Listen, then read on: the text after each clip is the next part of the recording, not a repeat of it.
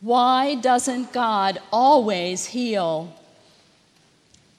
As I've reflected on this question, I've thought about Lucy in C.S. Lewis's classic, The Lion, the Witch, and the Wardrobe. As you might remember, Lucy and her 3 older siblings are sent to live with a professor in the English countryside in order to escape the Nazi Blitz. Now, this professor lives in an incredibly large house, and the children do what any group of children would do in an incredibly large house. They play hide and seek. Lucy hides in the wardrobe and realizes that she's rather cold. She wraps herself in a coat and presses herself against the very back wall so she is as hidden as possible. And she discovers something interesting. There is no back wall. Instead, Lucy finds she's in a forest in the winter, and she stumbles upon a fawn. Lucy is somehow in another world, there in the midst of her own world. She stays with the fawn until evening, sharing tea, conversation, and music. When Lucy finally steps back into the wardrobe, not a single one of her siblings believes her story of the world that she has experienced. Lucy is pained at her siblings' disbelief, and she's confused. She knew Narnia was real. She'd been there.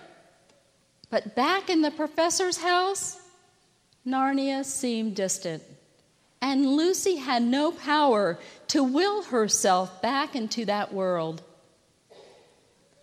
The pain and confusion that brings us to ask, why doesn't God always heal, reminds me of Lucy's experience. We know that God desires to heal. In fact, in Exodus, God introduces himself, saying, I am Yahweh, your healer. We know that Jesus healed. The apostles healed, and some of our brothers and sisters have been healed. Yet others of us cry out in pain when our prayers for healing appear to go unanswered.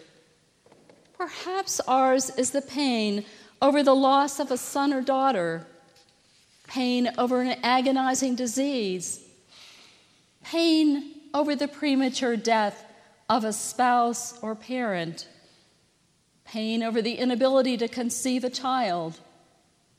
Disease and illness are reason enough for a plea for healing, but neither can we ignore the emotional and mental pain of broken relationships, depression, anxiety, grief, shame, and guilt.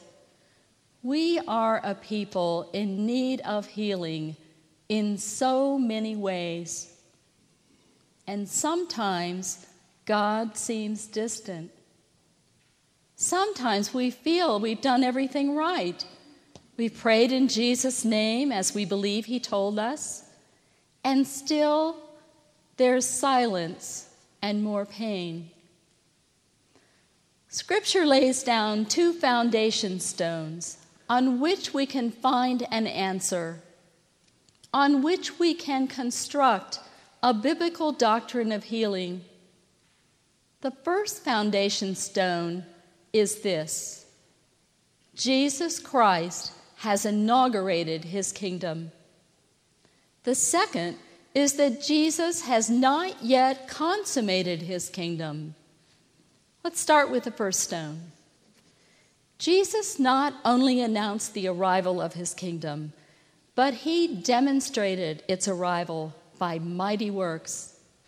He healed the sick and resuscitated the dead. He turned water into wine. He walked on water. He multiplied loaves and fish, rebuked the wind and stilled the storm. Jesus cursed the fig tree so that it withered. Above all, Jesus conquered death. He was raised to a new and indestructible life from which he will never die again. The visible signs are powerful. They bear witness that the kingdom of God has erupted into human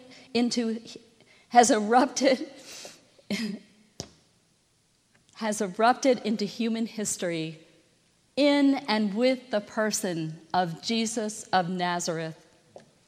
All nature recognized its creator and submitted to his rule. Even as I say this, a question mark arises in my mind, and I think in yours, because there is an obvious difference between the signs of the kingdom that Jesus performed and the signs of the kingdom we see today. To be sure, some sick people receive miraculous healing in answer to prayer, but others do not. Plus, we don't walk on water. We don't multiply loaves and fish. We don't curse trees so that they wither up. And nobody but Jesus has risen from the dead.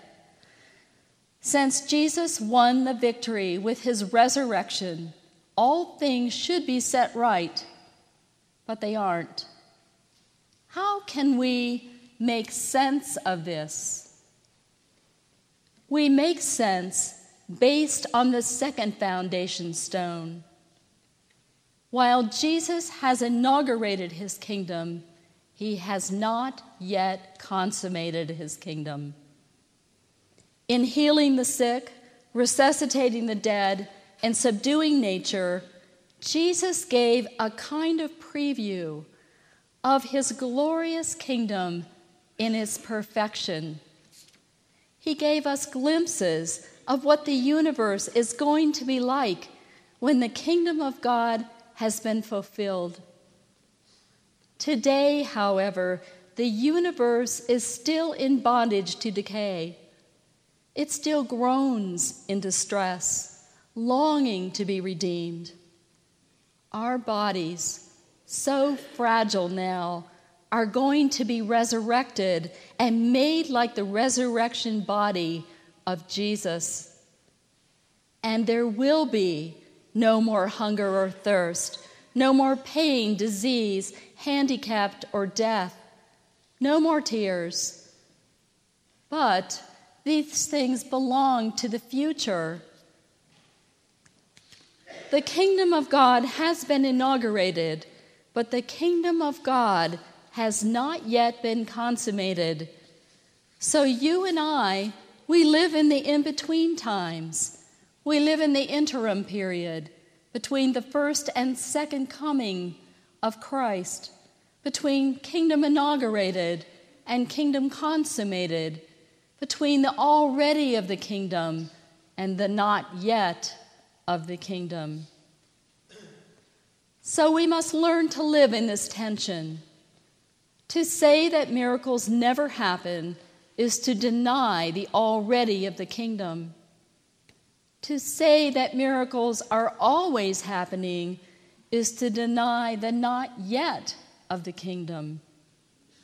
But to say that miracles are sometimes occurring is to preserve the already and the not yet together. And so we continue to pray for healing, as we should.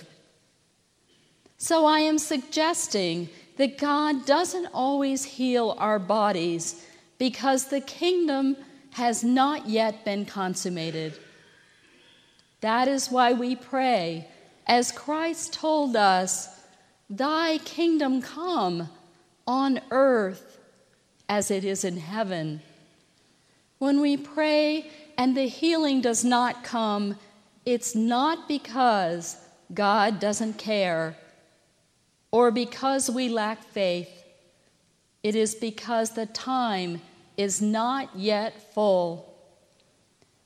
Yet because the kingdom is inaugurated and has broken through, sometimes we do receive miraculous answers to our prayers.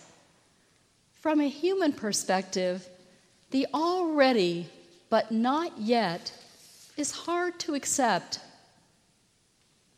Our God of compassion tells us to ask for healing, but he also tells us that we are not in control of the times and seasons of eternity.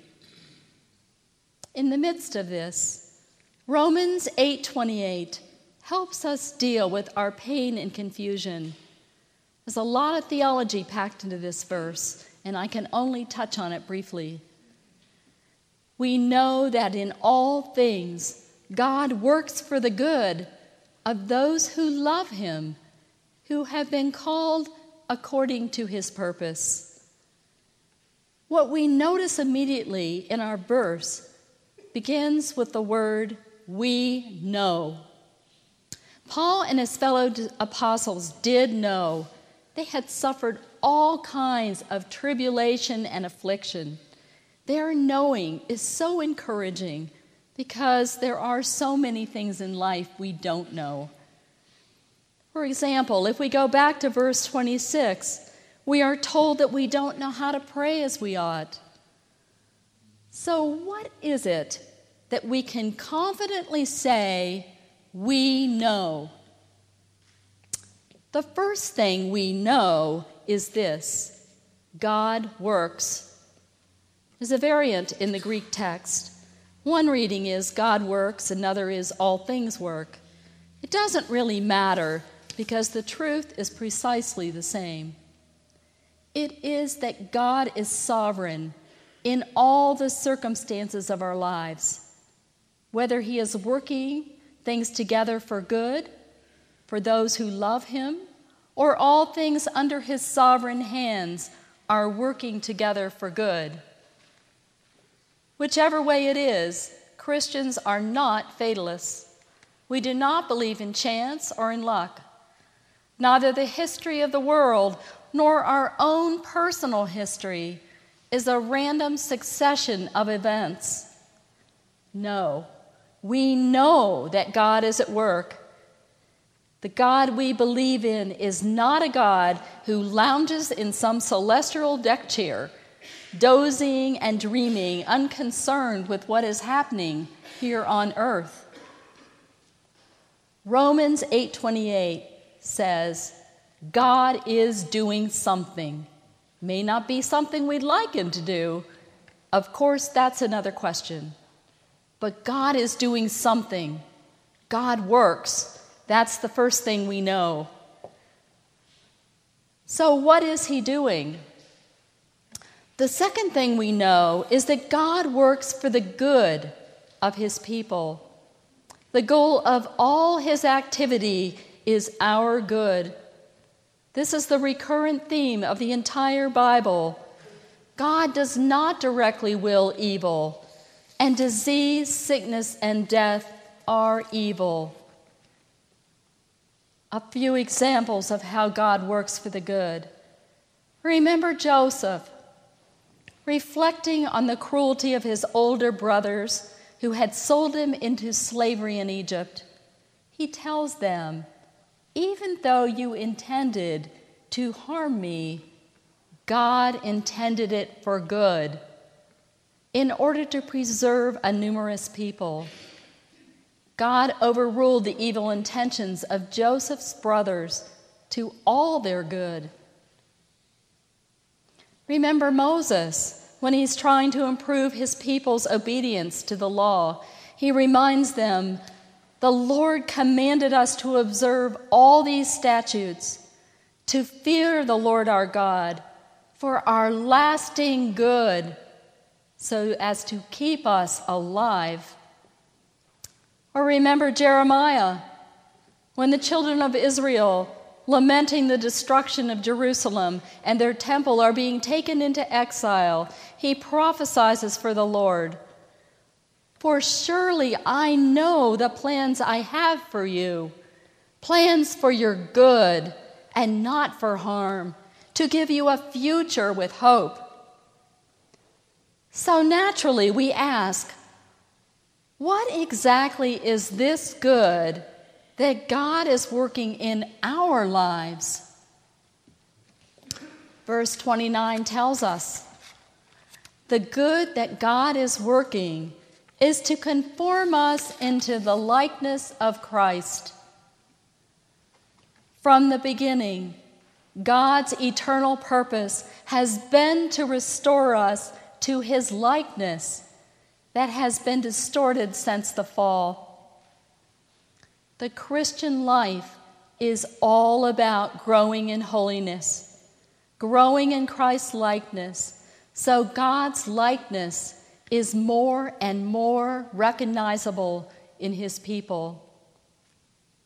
This may not be what we want to hear, especially when we are groaning in pain, physically or emotionally.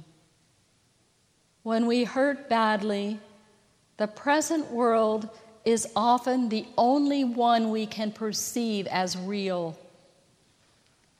We forget that our Narnia, heaven, is real.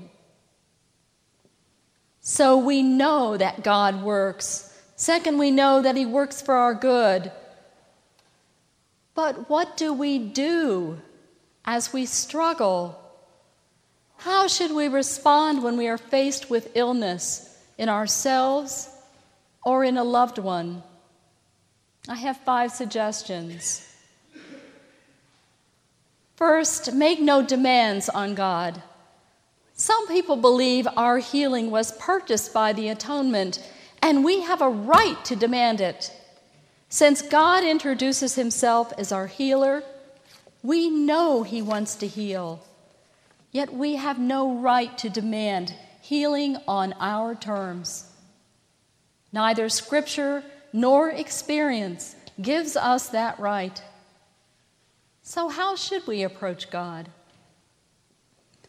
Do you remember how, in the beginning of the Narnia story, the children asked the beavers about Aslan? Here's how the beavers answer. You see, Aslan is not just a lion, but he is a great lion. He is the king of the beasts, the real ruler of Narnia. Then Susan asks the beavers, "Is he safe?" Mrs. Beaver says, "If there's anyone who can appear before Aslan without their knees knocking, they're either braver than most or just silly." Lucy asks, "Then he isn't safe?" And Mr. Beaver says this famous line about Aslan, "Of course he isn't safe, but he's good. He's the king, I tell you." My second suggestion is, don't be critical of yourself or others who have not received physical healing in answer to prayer. Many people have prayed to be healed and have not been healed. And we can't possibly dismiss these as failures, saying they were due to unbelief or to disobedience. No, we must not pile guilt upon pain by criticism. Third, be persistent in your prayers for healing. We do have some biblical right to hope for healing and even expect it.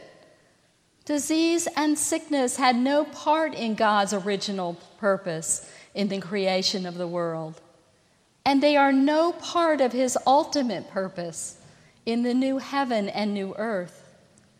Jesus has inaugurated the kingdom. There is the already in the present time, and his resurrection power can be experienced in our mortal bodies. So we have some right to hope for expect healing, either through the natural processes he has put in the human body, or through his gifts of medicine and surgery, or miraculously. Continue to pray for healing. Fourth, ask the Lord to help you see how He is at work in the midst of your circumstances. Even when God doesn't physically heal, He is present and He is working. The Bible is full of images and metaphors for God's constant loving and active presence in our lives. For example, He is the Good Shepherd. He is the Father who would never give His child a scorpion when he has requested an egg. He is the Father of compassion and the God of all comfort. Finally, anticipate the new heaven and the new earth. Cling to God's promise that Christ will come again in power and great glory to consummate His kingdom. He will raise our bodies like the body of His glory.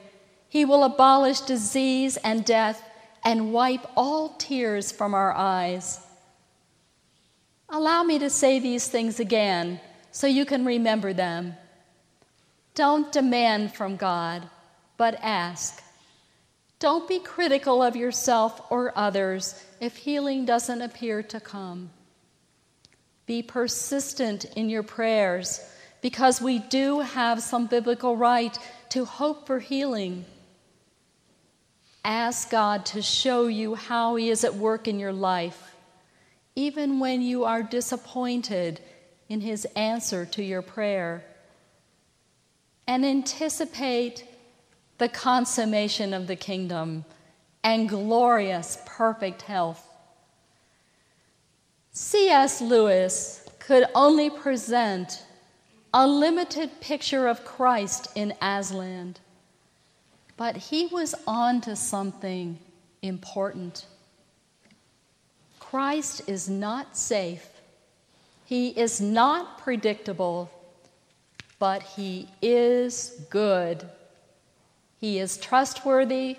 His love is from everlasting to everlasting. No matter what our circumstances, let's walk with Him. He is King, and He is good. Amen. Please pray with me. God of love, Your Son brought healing to the sick and hope to the despairing. We pray for all who suffer pain. Give them the comfort and strength of Your presence, and surround them with Your healing love and power. May they know the fellowship of Christ, who bore pain and suffering for us and won victory over death. Bless those who share with Christ a healing ministry. Use their sympathy and skill for the relief of suffering, the conquest of disease, and the restoration of health, and crown all their efforts with good success. Through Jesus Christ our Lord. Amen.